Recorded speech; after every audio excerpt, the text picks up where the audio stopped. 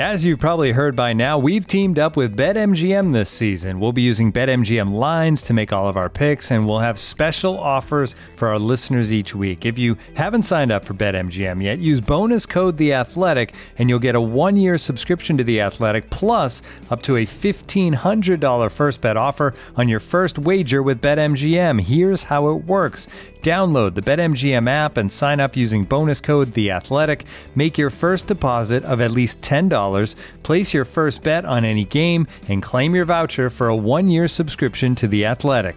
See BetMGM.com for terms. U.S. promotional offers not available in D.C., Mississippi, New York, Nevada, Ontario, or Puerto Rico. Gambling problem? Call 1-800-GAMBLER. Available in the U.S. Call 877-8-HOPE-NY or text HOPE-NY 467-369 in New York. Call 1-800-NEXT-STEP in Arizona. 1-800-327-5050 in Massachusetts. 1-800-BETS-OFF in Iowa. 1-800-270-7117 for confidential help in Michigan. 1-800-981-0023 in Puerto Rico. First bet offer for new customers only in partnership with Kansas Crossing Casino and Hotel. Don't forget, if you haven't signed up for BetMGM yet, use bonus code The Athletic, and you'll get a 1-year subscription to The Athletic, plus up to a $1,500 first bet offer on your first wager. The Athletic. Hello listeners, sorry to interrupt your show, but we've got a small favour to ask. We're currently doing a bit of a survey to find out more about you, your podcast listening habits, and the sort of adverts that are most relevant to you. If you feel like helping, please head to surveymonkey.com/r/athleticaudio UK. That's pretty catchy, so I'll say it one more time. surveymonkey.com/r/athleticaudio UK. Thank you.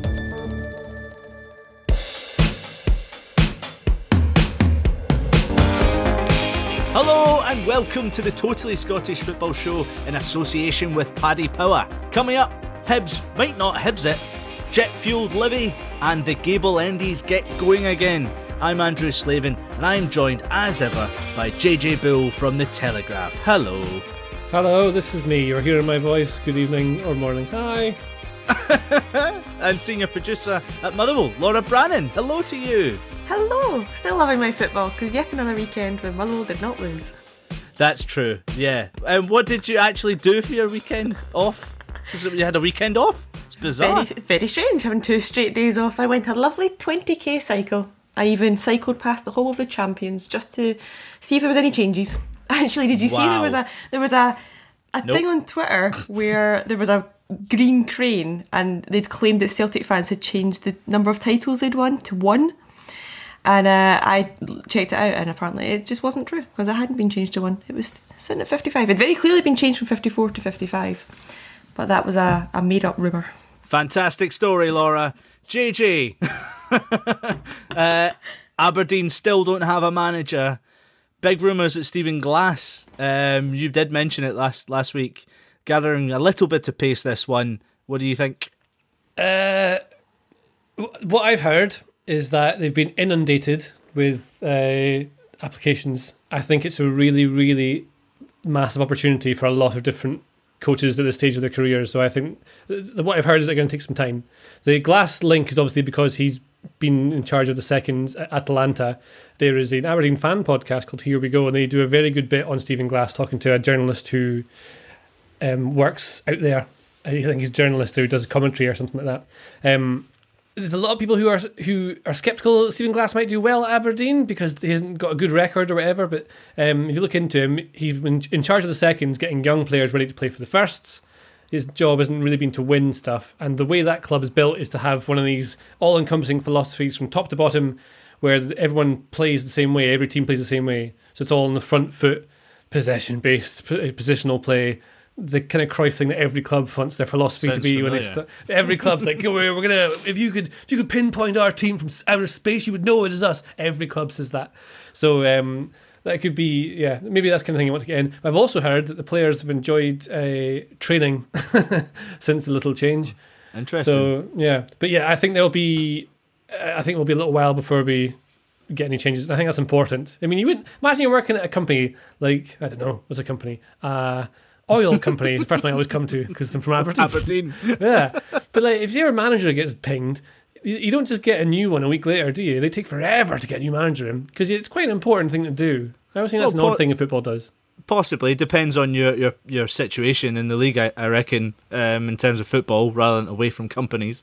Sometimes someone's already waiting in the wings to take over. But I guess don't know. yeah. It seems like quite a shrewd decision to just wait, because it's not like Aberdeen are in too much peril, but they will be wanting to secure European football. Mild peril.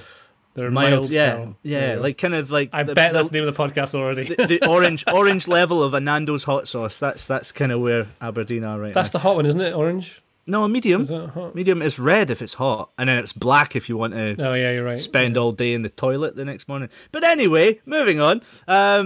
A happy birthday to the SFA.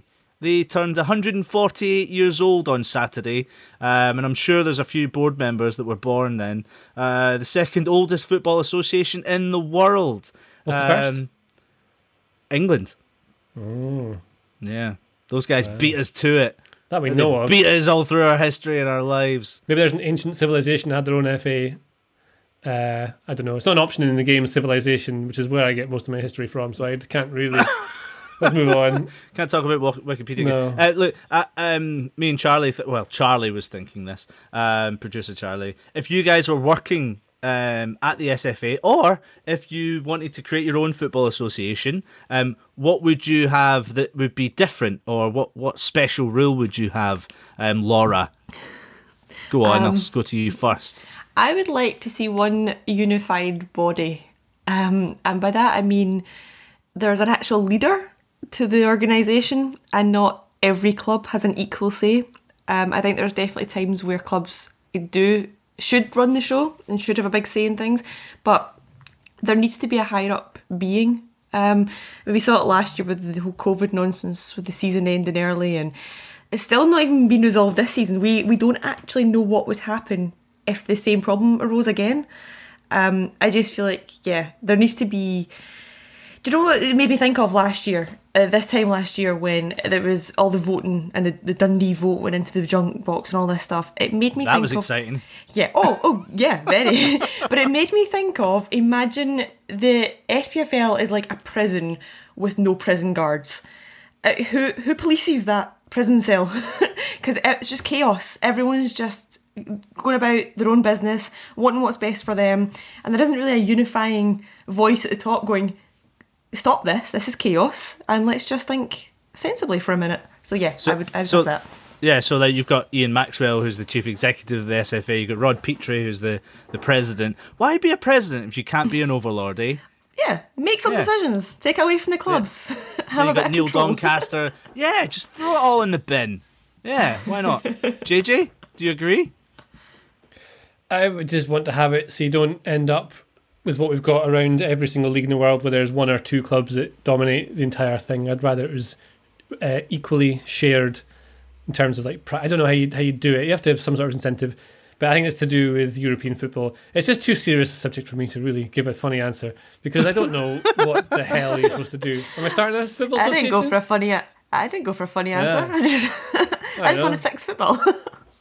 Yeah, I would just like it so that like the two teams in the Scottish League can't just control everything and win everything all of the time. It's just to do with money. So salary cap. As I said before, money ruins everything. So salary cap, and you have it like MLS. But then you can't compete amongst other leagues, can you? Because you have to do it. Well, you don't want to make yourself a little small island. I don't know. It's very complicated. What about a draft? Like the Americans. What about brought in a draft? MLS. Nuts. To be fair, MLS. Imagine Hamilton picking up like the best young superstar that comes through. That might actually be not a bad way to do it, to make it equal. To be fair, MLS do it very well, because you've no idea who's going to win the next season or who's going to do badly. It's so unpredictable. MLS? It's like LA Galaxy or... No. Absolutely no. No, but it changes quite a lot. Yeah, it does. Oh, there you go. Schooled. Good time to move on. Later on, we're going to check in on Montrose ahead of their restart in League One. League Two will also be starting up again. But first, we shall talk about the just two Premiership games this weekend. This is the Totally Scottish Football Show, sponsored by Paddy Power.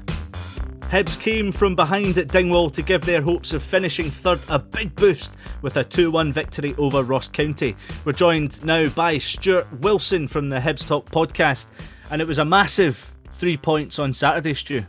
It really was, yeah. The first half that we played genuinely seemed to have a bit of deja vu about it, but the first time we went up to Dingwall, which we did a lot of things right, but just couldn't find the back of the net. Some real positive play in the first half from Hibs, and then almost a bit of a sucker punch right at the start of the second half. Defence all at sea.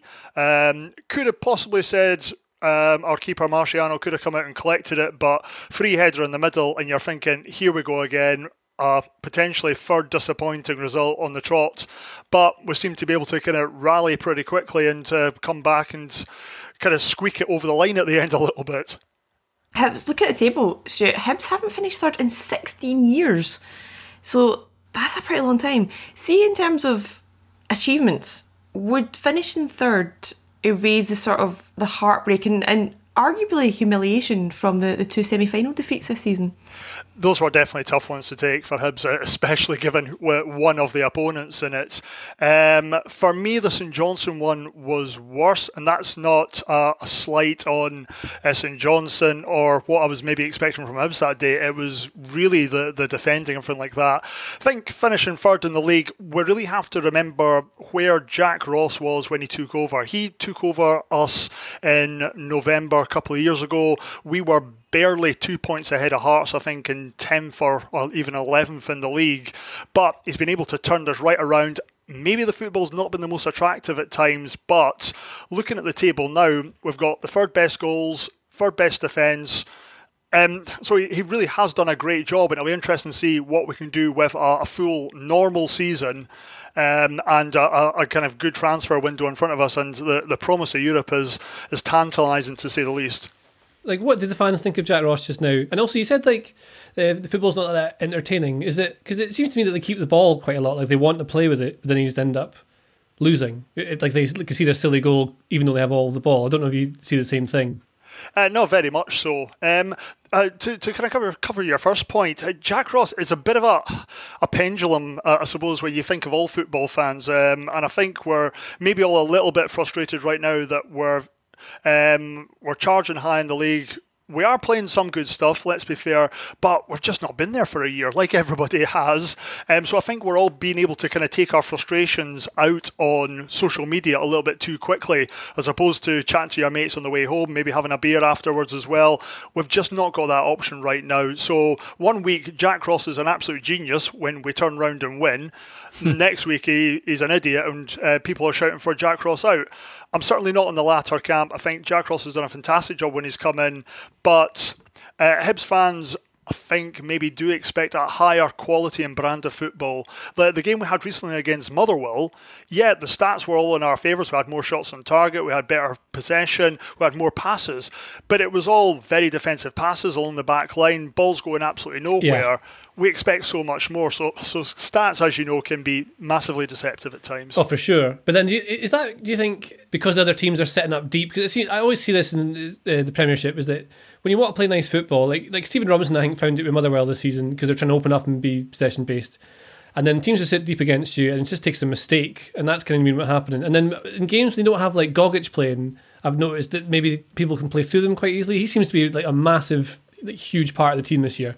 You know what? We were screaming out for Gogic as soon as Mark Milligan left, as well as we got rid of Marvin Bartley. Yeah. This was a guy that we really missed, and probably a big part of Paul Heckingbottom, obviously now just become manager of Sheffield United, just proves what a weird game football is.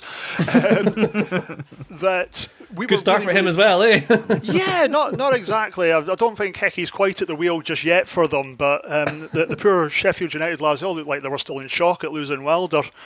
Bless them. But yeah, we were very much missing that little bit of steel in the middle to allow somebody like a Jackson Irvine, or can't wait for him to come back, or Scott Allen, to be able to do the more fancier things, to find those kind of cutting passes to get us forward. I think a big complaint though that Hibs fans have had this year is the speed at getting forward. We don't seem to have a great deal of urgency about us a lot of the time. I'm interested about the news with Kevin Nisbet. He's not been starting a lot lately, but he comes off the bench at the weekend and gets his 14th of the season. Is it a bit strange for Hibs fans to not see him in the starting sheet every week? Kevin's had a great year. I think he's second in the scoring table right now. I think he's had 12 goals, which, considering he's had personal issues this year that have been well covered in the media, as well as the transfer deadline saga, we'll call it. Birmingham supposedly coming in with a decent offer, but when it actually got broke down to it, Birmingham were only offering us about £1 million up front, and then there were so many caveats at the back of it to say, oh yeah, once he's played this many games, once he's got this many goals, once we've got promotion. The deal was nowhere near as attractive, and thankfully Hibs kind of stuck by their guns to kind of keep hold of him. I think maybe he just needed a little bit of time to settle in, but at the same token, when that was all kind of said and done, transfer window shut, he was saying, Hibs went out a great winning run. Why are you going to change a good winning formula? But the smile on his face when he came off the bench and scored that winner on Saturday was the length of leapwalk, and it was just good to see. He spoke really positively on Hibs TV afterwards, so hopefully the lad's kind of going to stick by his words of saying how happy he is at Hibs, and we'll kind of kick on for the rest of the season. Yeah, I actually really rate him. I think he's brilliant. I think he could definitely work his way into the Scotland team, I think. There's really no reason why not. Yeah, absolutely. No one else is scoring.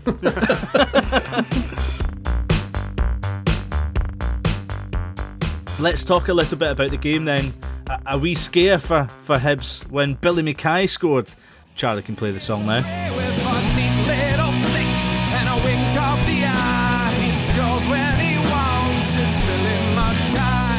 Just for context, that is the Inverness Cup final song from 13-14.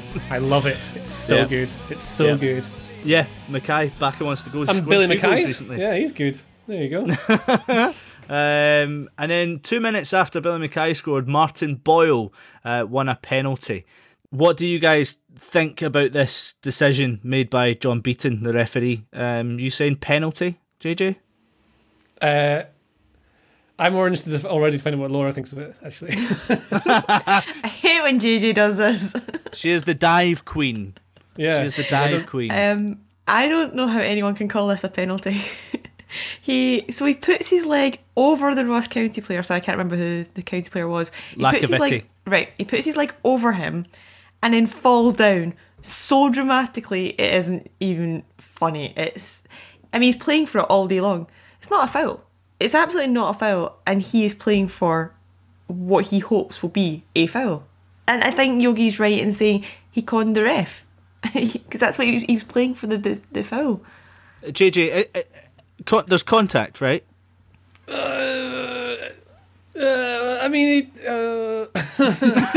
it? Hey, sometimes when you stand up like that and someone comes in the back of you, just a little bit of momentum, it can be enough to knock you. And because of where you are and you're a professional footballer and you're trying to win and you've got that kind of drive, you can. That doesn't make it okay, JJ. That does not make it okay. I'm not saying it is. I'm just saying that you can just game the system and get yourself a penalty. Gaming the system is not okay. There's one later on where he goes down as well in the area and seemed convinced it was a penalty. Oh, was it the second one? Was when John Hughes says that he said the last time he saw somebody dive like that, they were wearing a pair of Speedos. Yeah, that's right. I mean, importantly about that incident, about 2 minutes previous, all this happened in 10 minutes. He wins the penalty. A couple of minutes afterwards, he sized down Leo Hjelde and only gets a yellow card. So he's on a yellow card when he then goes down. But that's not a dive. Worse than the first one. It's not a dive. Yeah, but he's looking for a penalty. The second one, he's looking for a penalty. So yeah, why is that not a yellow card? A yellow card, then a red card, and that would completely change the complexion of the game, because then only a couple of minutes later, you don't think he's diving? No, I think he's slipped, but he's slipped with style. He's like Buzz Lightyear when you fall with style. There's absolutely no way he's like, oh, I'm falling with style. Okay, Buzz Lightyear. There's no way he slipped. That's what it looks JJ like. JJ needs to be like in court, like defending SPFL. Yeah, I'm not trying to defend him. I'm just trying to see what the referee's seen with it, because the way he goes down for the first one, you'd think that Beaton then thinks that's also a penalty. You see, because they're quite similar-ish. One's a bit of contact and a bounce, so you see where the momentum would take him down, but he makes that happen anyway. Second one's definitely not. I don't know. The second one, the only defence I can give John Beaton is that if he's not 100% certain either or, I don't think he can make a decision. Yeah, but I don't know. There you go. We're not referees, are we? We should talk about football. Yeah. let's just talk about Ross County outside of Scotland actually as well, because did you see what happened to their former manager Derek Adams at the weekend? Yes. So you saw that 42-year-old Kevin Ellison scoring for Newport against Morecambe. Derek Adams manages Morecambe. Ellison spent almost like 10 years at that club, and Adams froze him out at the club, made him train on his own, and Ellison scored at the weekend, and he ran over to him and just screamed in his face. Can you imagine holding that in that long? Like, his follow-up tweets as well to have been good, because he's not denied it in any way, and he's been kind of talking about karma and everything, which is it's just great. I do like that sort of spiteful celebration. It's the tasty side of football you've got to admire. I wonder if he just continued playing. Yeah, I know. I think he just continued playing just for that opportunity to screaming down his face. It's funny because it reminded me of the time that. Do you ever remember? I think I put it in the group chat that we have when Jamie Hamill for Hearts got booked for deliberately barging Adams to the floor when he was at Ross County. He's not proven to be a popular manager, is he? There's a lot of grudges going around here. I don't know. You never go. But let's move on. We've got another game to talk about, folks. Gets it back from Bartley. Still Devlin. That's in towards Emmanuel Thomas. That's magnificent from the man they call Jet. Jet. Jet. Livingston secured their spot in the top 6 with a 2-1 win over Hamilton on Saturday. An amazing news for Livingston fans to see that confirmation that they're going to be in the top 6 after what's been a really difficult couple of weeks, Laura, losing in the cup final and then a couple of disappointing results. This was the carrot for all Livingston players to just achieve that goal, and it's an amazing achievement that should be applauded. Oh, definitely. I mean, last year they finished 5th. Obviously, the season did end prematurely, so we have no really kind of knowing what would have happened, what would have happened after that. But to do it 2 seasons in a row, to finish where they're finishing, it's a great one for them. They're completely punching above their weight. They're one of the smallest budgets in the league. They started off the season really poorly as well. Was it something like 10th they jumped up from when Martindale came in? Correct. And that was, like 3 months ago. So, I mean, in the space of only a couple of months, they've jumped up quite considerably up the table. And they're now knocking on the door of a European place, which is quite something. If Aberdeen continue to kind of go on this run that they're on, or at least kind of stumble across the finish line, it's only 6 points in it. There's 2 games, and one of them will be against Aberdeen as well. So this brings in the split. This is why I love the split, because then it becomes the race for Europe is only concentrating on the European teams. The race for relegation is only the relegation teams playing against each other. I love that side of it. I think this is really, really great news for Livy. The accomplishment and what they have done this season. Yeah, okay, they lost the cup final, but they still got to the cup final. And the places, I think this will go down as a really successful season for them. Absolutely.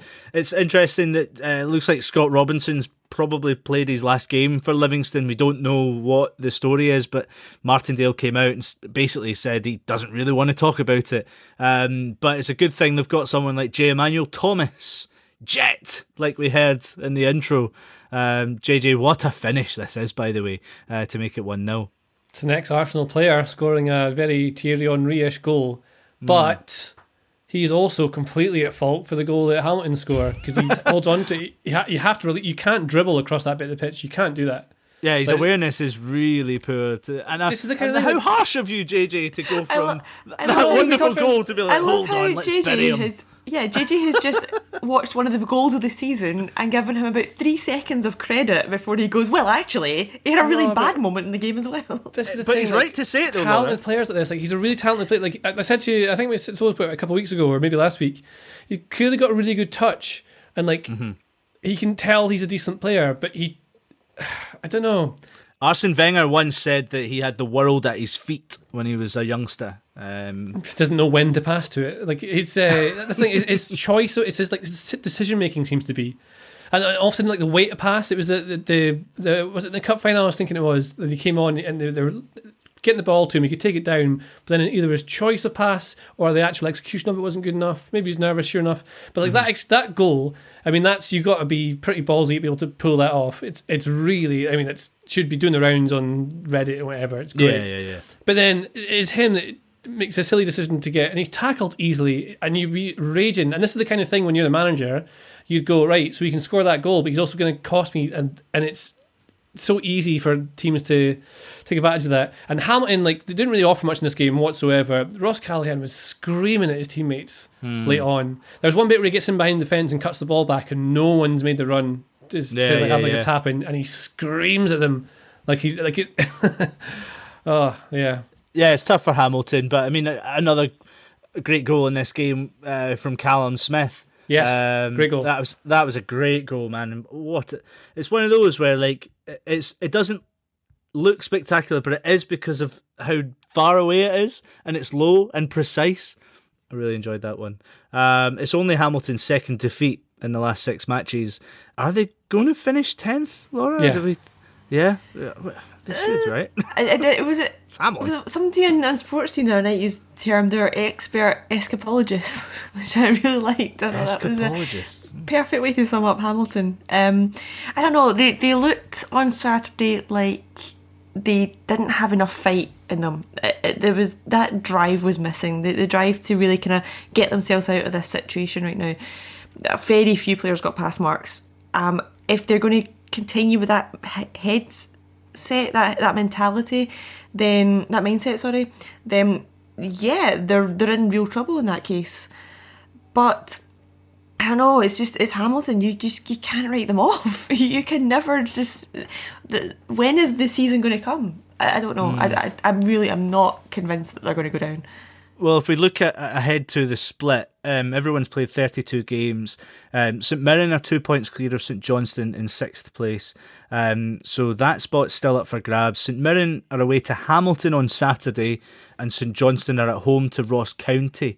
So we'd maybe think that St Johnstone are the ones that are going to sneak it. No, I think those two fixtures are absolutely perfect. Now, more so from my perspective, with a Motherwell hat on, but St Mirren and St Johnstone are both fighting it out to get into the top 6, and obviously Hamilton and Ross County are fighting out at the bottom of the table. So, from a Motherwell perspective, I want St Mirren and St Johnstone to win those 2 games, and they can fight it out amongst themselves. I think the battle there is perfect for top 6 and versus relegation. So I think those are definitely the 2 games to look out for at the weekend. It's a great season for St Johnstone though, JJ, after picking up the League Cup and potentially finishing 6th. Callum Davidson's first season in charge, definitely up and coming. Yeah, and other weird thing, if you go to our favourite expected goals under the hood stats, they are one of the most, they are underperforming in terms of what they score. Like their XG for the season is 40.27. This is according to Y-Scout, in case you're interested. And the actual goals is 33. Aberdeen's the only other team who are equally as wasteful in front of goal.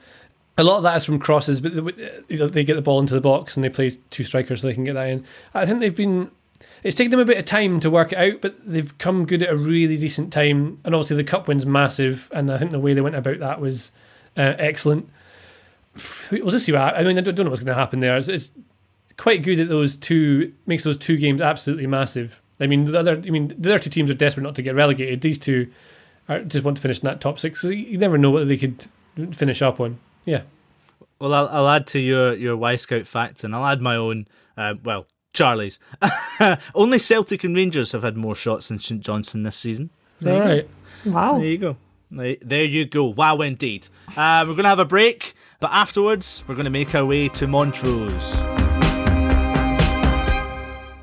And they're off. The plucky youngster on the inside has started fast. Number 7 now, going down the outside. The big fella in the middle is racing to make up the ground. A late charge and across the line. Yes, the ball is across the line. Excellent header from the big fella. To celebrate an unbelievable week of racing and football, get a completely free £5 bet on Tuesday, Wednesday and Thursday of Cheltenham, and a £5 risk-free bet builder on Chelsea v Atletico Madrid. Paddy Power. Max 1 £5 free bet per customer per day. Racing free bets available 48 hours before first race each day. Pre-match bet builder bets only. Minimum leg 2 plus. Max cash refund £5 if it loses. T's and C's apply. 18 plus. BeGambleAware.org. Looking for an assist with your credit card but can't get a hold of anyone? Luckily, with 24/7 US-based live customer service from Discover, everyone has the option to talk to a real person anytime, day or night. Yep, you heard that right. You can talk to a real human in customer service at any time. Sounds like a real game changer if you ask us. Make the right call and get the service you deserve with Discover. Limitations apply. See terms at discover.com/creditcard. On Apple Podcasts, Spotify, Smart Speaker, and now ad-free on The Athletic. This is the Totally Scottish Football Show with Andrew Slavin.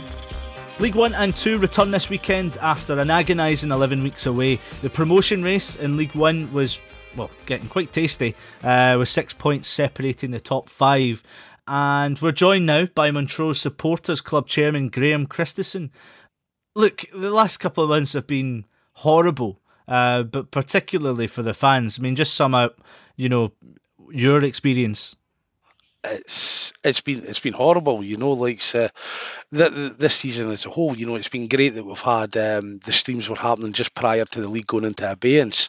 But for someone who spends every Saturday up and down the country, no matter where we're playing, being there, I think the wife's seen me more this past year than she has done in the previous 15, which is always a bit of a worry. Taking the kids out to the back garden just to shout some abuse at them as they kick a football about.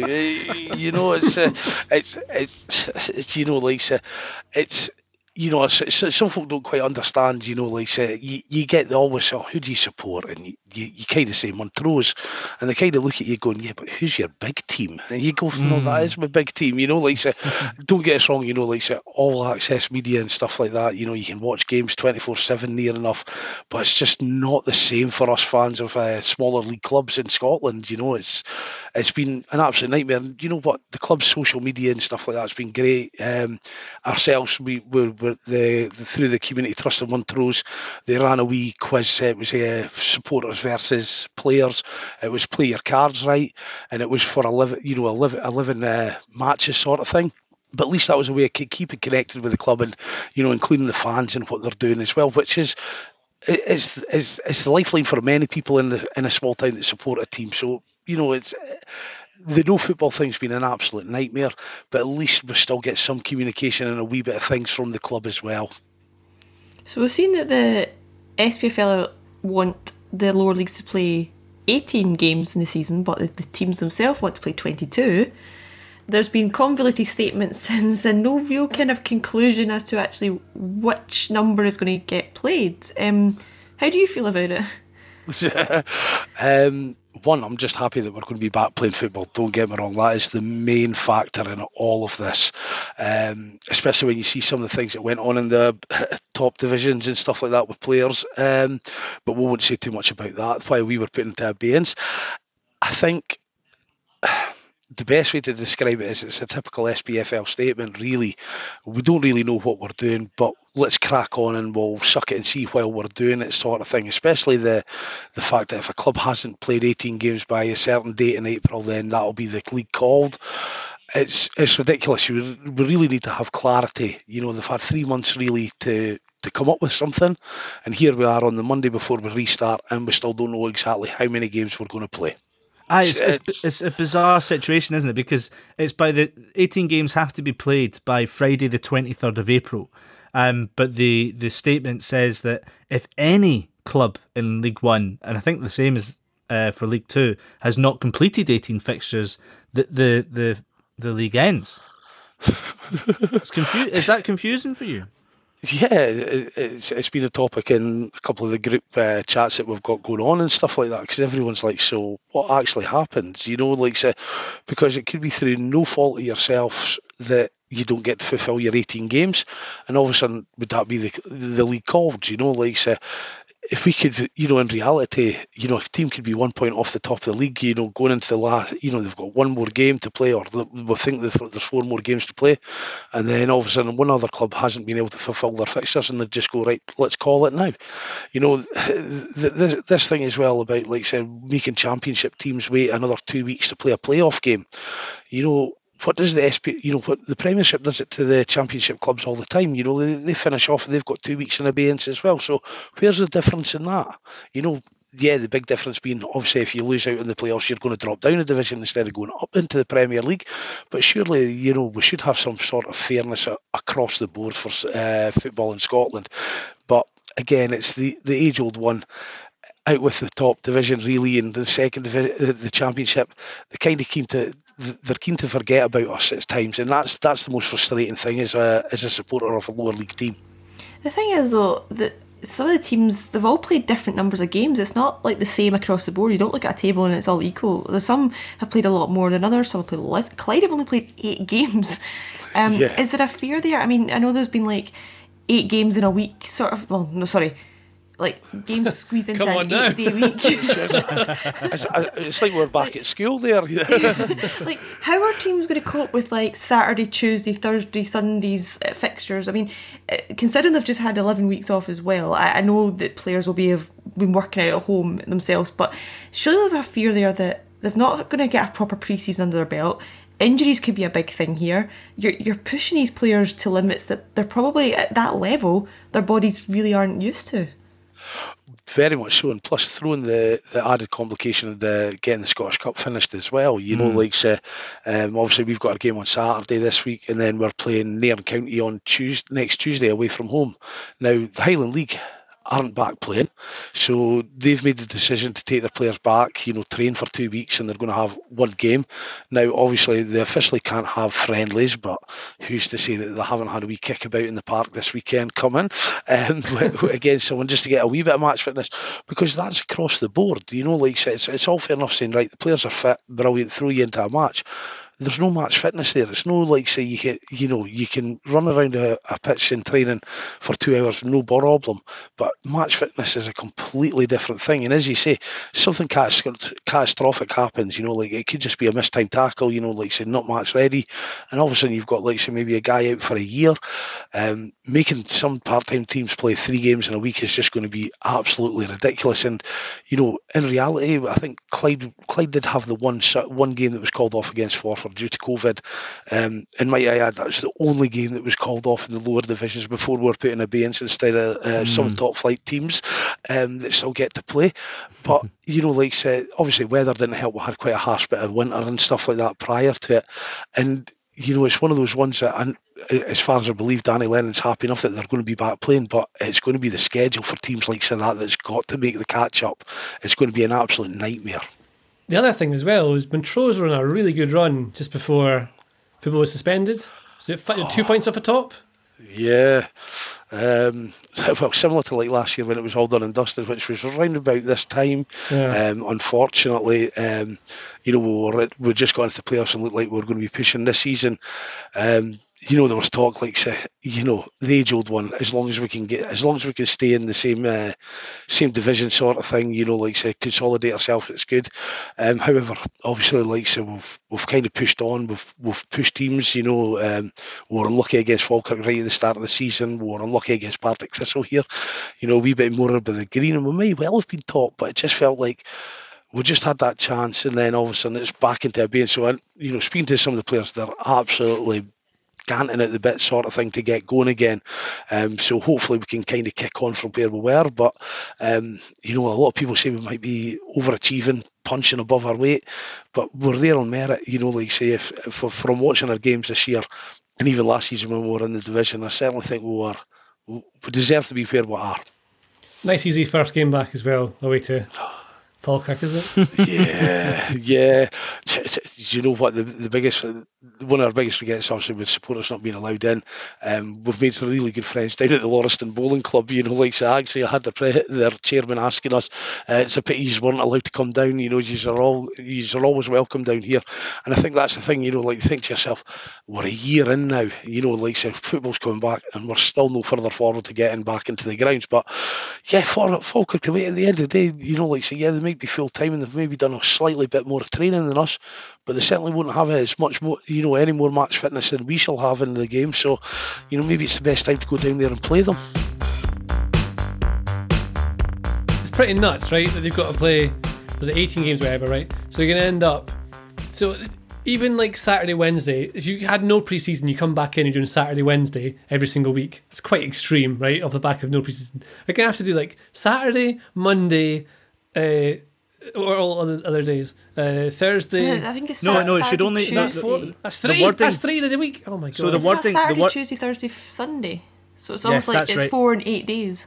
That's right, Laura. So it's bizarre, and then you throw into the fact that, Clyde have only played 8 games, so they need to play 10 games in the next 34 days. Do you know what I was thinking? Right, it sounds like wow, that's so much. Oh, they sound really tired. And you think, imagine you were playing just 5-a-side, and you did that Saturday, Monday, Thursday. You'd be knackered. The best I had was three in a week. I used to play 3 times a week, and it was great. But yeah, throw in a fourth, and I'd be and these squads aren't big squads either. I mean, we can touch on the fact that they're lower league players, so they don't have that sort of ability and fitness to start with. But there's not a big squad to choose from, so you can't rotate the same way a Premiership team can. It's very very difficult for these clubs to not just to facilitate it, but through everything they've had to go through. I'm a bit concerned that they're still not getting the support that they deserve, which is, at the end of the day, a grassroots level that supports communities and helps players become better players, and they need more support. But up next, a little look ahead to quite a big game to some. And now, 2 pigeons bemoaning the fact you can stream DirecTV satellite-free. DirecTV gives you access to apps like Netflix and live sports right next to each other. I don't get it. Let me put it in pigeon terms. It's like that one amazing dumpster with the old fruits and cardboard all in one place. How am I supposed to keep up with illustrative metaphors when you are making me so hungry? Get live TV and streaming apps together without a satellite. Visit DirecTV.com. Requires high-speed internet-connected Gemini device and separate paid subscription to watch Netflix on DirecTV. Terms and restrictions apply. And now, 2 pigeons bemoaning the fact you can stream DirecTV satellite-free. DirecTV gives you access to apps like Netflix and live sports right next to each other. I don't get it. Let me put it in pigeon terms. It's like that one amazing dumpster with the old fruits and cardboard all in one place. How am I supposed to keep up with illustrative metaphors when you are making me so hungry? Get live TV and streaming apps together without a satellite. Visit DirecTV.com. Requires high-speed internet-connected Gemini device and separate paid subscription to watch Netflix on DirecTV. Terms and restrictions apply. On Apple Podcasts, Spotify, Smart Speaker, and now ad-free on The Athletic. This is the Totally Scottish Football Show with Andrew Slavin. Let's hear from our friends Paddy Power, courtesy of producer Charlie. Charlie, talk to me. Yes, the Premiership is about to make like a banana and split. The cool kids in the top 6 go off and dance on one side of the room. The socially awkward outcasts in the bottom 6 look nervously at their feet on the other side of the room. Jim Goodwin straddles the line between cool and socially awkward, so it's fitting that his St Mirren side's fate hangs in the balance on Saturday. And Paddy Power believe that the Buddies will hang on to 6th place with a win at Hamilton. They're the favourites at 11-10. St Johnstone are heavy favourites at 7-10 to do their bit and beat Ross County. Interesting. Exciting. Lickety split. You can find out these odds and more at paddypower.com or the Paddy Power app. Prices are accurate at the time of recording. It's over 18s only. T's and C's apply. And when the fun stop, JJ. Stop. Finally, this time next week, we might be talking about Celtic against Rangers. However, Scotland's Justice Secretary will be taking a decision, possibly by the time you hear this podcast, as to whether the derby goes ahead. Thousands of fans, Rangers fans that is, broke COVID guidelines to celebrate their team's Scottish Premiership title win. What can you really say about this, folks? Hamza Yousaf met Celtic, Rangers, Police Scotland and Glasgow City Council on Friday. The clubs have both came out to tell fans to stay at home, but there's obviously a concern that people's lives are going to be at risk, Laura.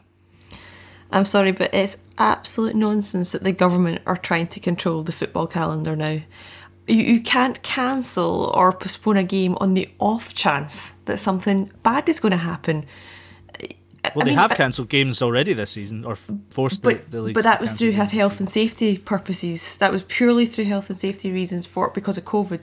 They haven't. But isn't this a similar concern? And even at that, the government didn't call off the game. They did a wink, wink, nudge, nudge to the SPFL. Said something along the lines of, "We think you should postpone this if you know what's good for you." But they're kind of taking the stance now that they could have the overriding say in it. I mean, Are they aware that there's another Old Firm game still to be played after this? I mean, maybe I shouldn't say that too loudly in case they haven't noticed yet, and that puts them into a bigger panic. But these games need to be played. They need to be played because of the overall outlook of the Scottish Premiership, not because of Celtic or Rangers, because of two teams and because of who won the league and who didn't. There's a competition being played right now. And in order to finish it, these games need to get played. And we do not know if something is going to happen. So you can't preempt that something's going to happen and call it off. That's madness, because then when do you start it again? When would you possibly play it again if you don't know what's going to happen? Yeah, I mean, I think it's all off the back of a pretty monumental occasion after Rangers winning their first trophy in a decade. And it's just that fear, isn't it? It's that fear of seeing those scenes again, because I don't think anyone wants to see those scenes again. And it's just about striking the right balance. I don't know how you do that. I'm not qualified enough to do that. But some people need to just make a decision. The gates around Celtic Park seem quite excessive so far in advance. I genuinely the same ones they put up in November. And I see somebody saying that they've provided a lot of sharks for Celtic fans now. Okay. But I genuinely don't. I don't really understand why fans would go to Celtic Park. Rangers fans didn't go to Celtic Park when they won the league. Celtic fans didn't go anywhere. By the time this game comes around, it's another league game. Yes, Rangers fans will want to gloat. If Celtic win, they'll want to gloat. But I don't feel like it is excessive enough for them to then leave their houses and repeat the scenes that we saw. The police...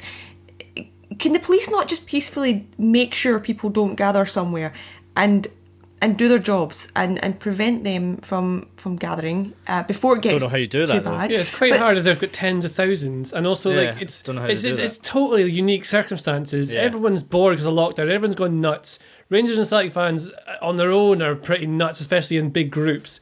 Then you get that coming all together. I mean, you can't police what was going on the other day going through Glasgow. Like, you got to police it by just trying to keep it calm. You can't go and break them up. It's like a different way of policing it. It's it's not, and they're based on police intelligence. It's not because they're just going, oh, they're going to be naughty. Like, they're based not because they've heard and read, and like they're not daft to police. Like, they know when stuff's going to happen. And also, it's an historic event where they've had this thing where they've won the league, and then there's all this, like, it's a nonsense. But do police know what's going to happen? What intelligence is this basing it on? Because they won the league, and then half of Glasgow was full of people walking around the streets. But you get Celtic fans. An idea. You get Celtic fans saying that police are knocking on the doors of some of their supporters to warn them not to cause trouble. Yeah. That's not a new thing, by the way. That's not specific to Celtic either. That happens across the board in Scottish football. Yeah, and that's a big known problem. troublemakers, and police know who they are. No, but that's a big problem, because the police, that's out of order for the police to knock on doors and earmark them and say, we're watching you. The police are there to protect, and in doing this, they're not. They're victimising. They're bullying. They're not protecting. So I think those sort of tactics, those heavy-handed tactics of assuming that something is going to go wrong, puts it into people's minds. It riles people up. That is not a way to go into a game. Angering people like that. No, they literally police it that way. They see it on CCTV, they identify the fans, they know who they are, and often they go and make sure those fans can't do things like that again. At the same time, the whole point is to send a message that, if you gather, it's going to try and get broken up in some way. So it's there made to be a deterrent for people to just behave. It's a pandemic. Stay at home. They're also preempting that it's going to be a negative impact. These Rangers fans, but it will be a negative. The coronavirus thing, this whole thing. But the Rangers fans went out to celebrate. They didn't go out to cause trouble, and I'm not. Doesn't matter. You can't go out in groups. I'm not in any way. I'm not in any way backing them. You can't gather at all, Laura. No, I get that, and I'm not justifying what they did, but nobody went out to cause trouble. And this, I feel like the police and the government and the people who are trying to ward off and send messages out, it's implying that there's going to be some negative violence or bad feeling or coming together. Laura, let's put another example. Let's put another example out there then. Hypothetically speaking, Celtic fans and Rangers fans do gather, and there is trouble, and then the question turns around, is like, where's the police? Why aren't they doing their job? Ultimately, it could be the other way, like, there's too many police, they're making it worse.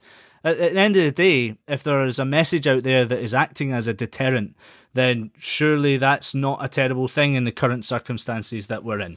But is the message really to stop the game being played? That's not. But it's to do with public protection, to stop people picking up and getting infected with the virus, so that Scotland's stuck in lockdown for another 20 years. We don't know that people are actually going to gather. You might find that Old Firm fans are sitting there going, "I'm not going to go out. I'm not." Yeah, possibly. Yeah, maybe the absolutely. message. That's been bandied around is working. But we can't drink in the stadiums because of them either. What do you guys think about Brendan Rodgers coming out on Monday saying that Celtic should show Rangers class and humility by giving Rangers a guard of honour? 100% correct. That's exactly what they should do.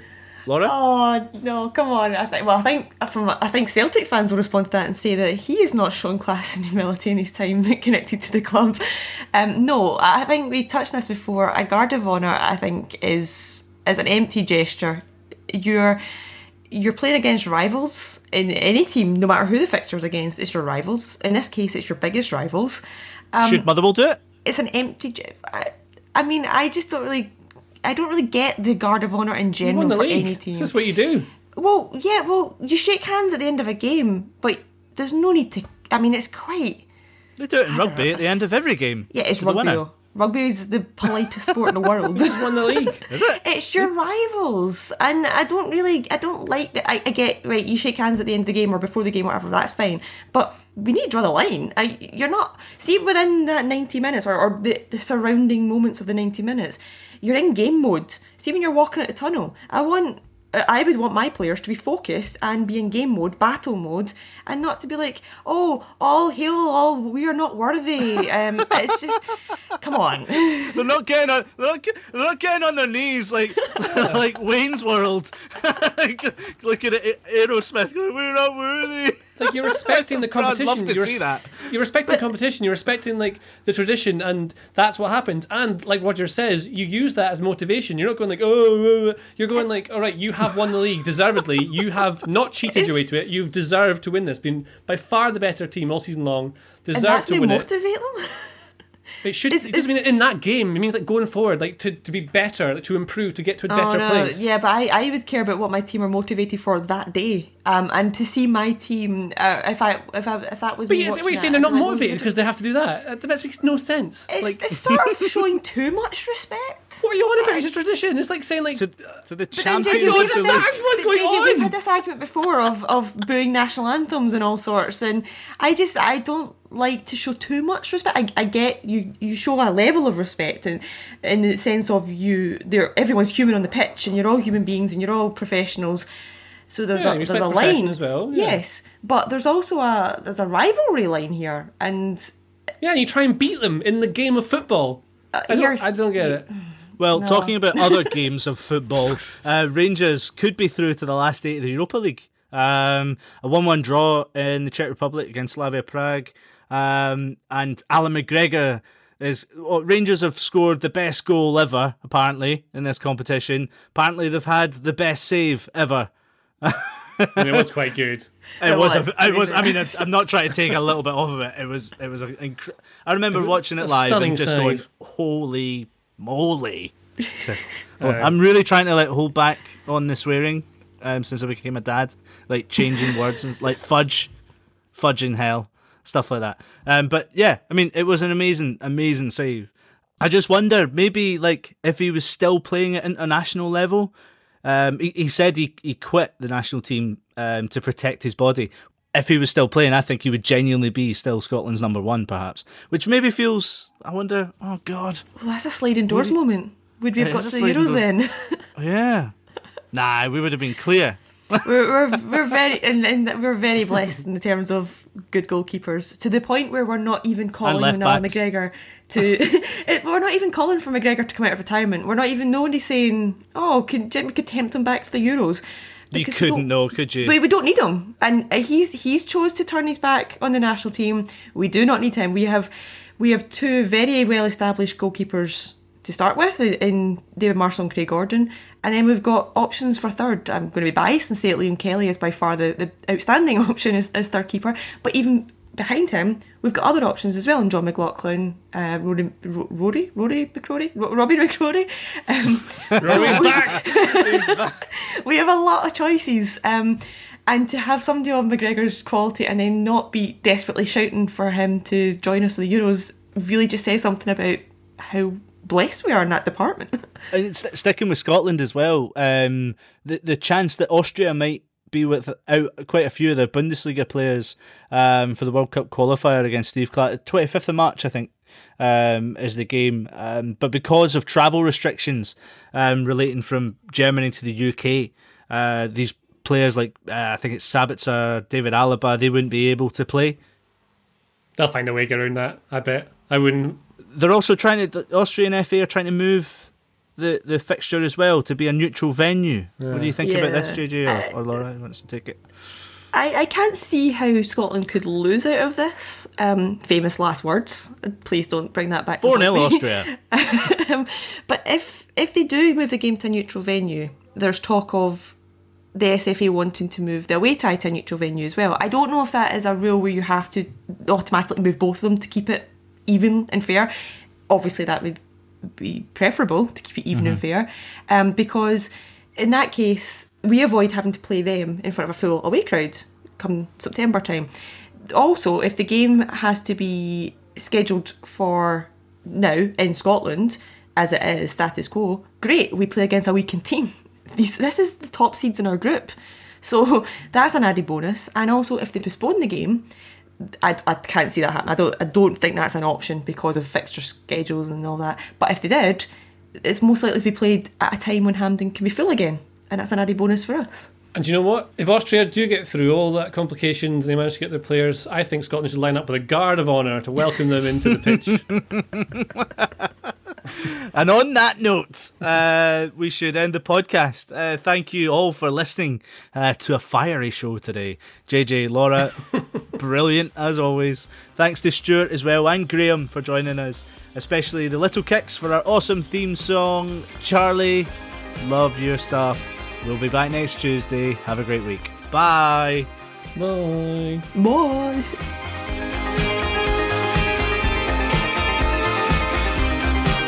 You've been listening to the Totally Scottish Football Show, part of the Athletic Podcast Network. Keep up to date with everything Totally at thetotallyfootballshow.com and by following at The Totally Show on Twitter and Insta. Check out all of the Athletics football podcasts on Apple, Spotify and all the usual places, or listen ad-free on the Athletic app. The Totally Scottish Football Show is a Muddy Knees Media production and sponsored by Paddy Power. The Athletic.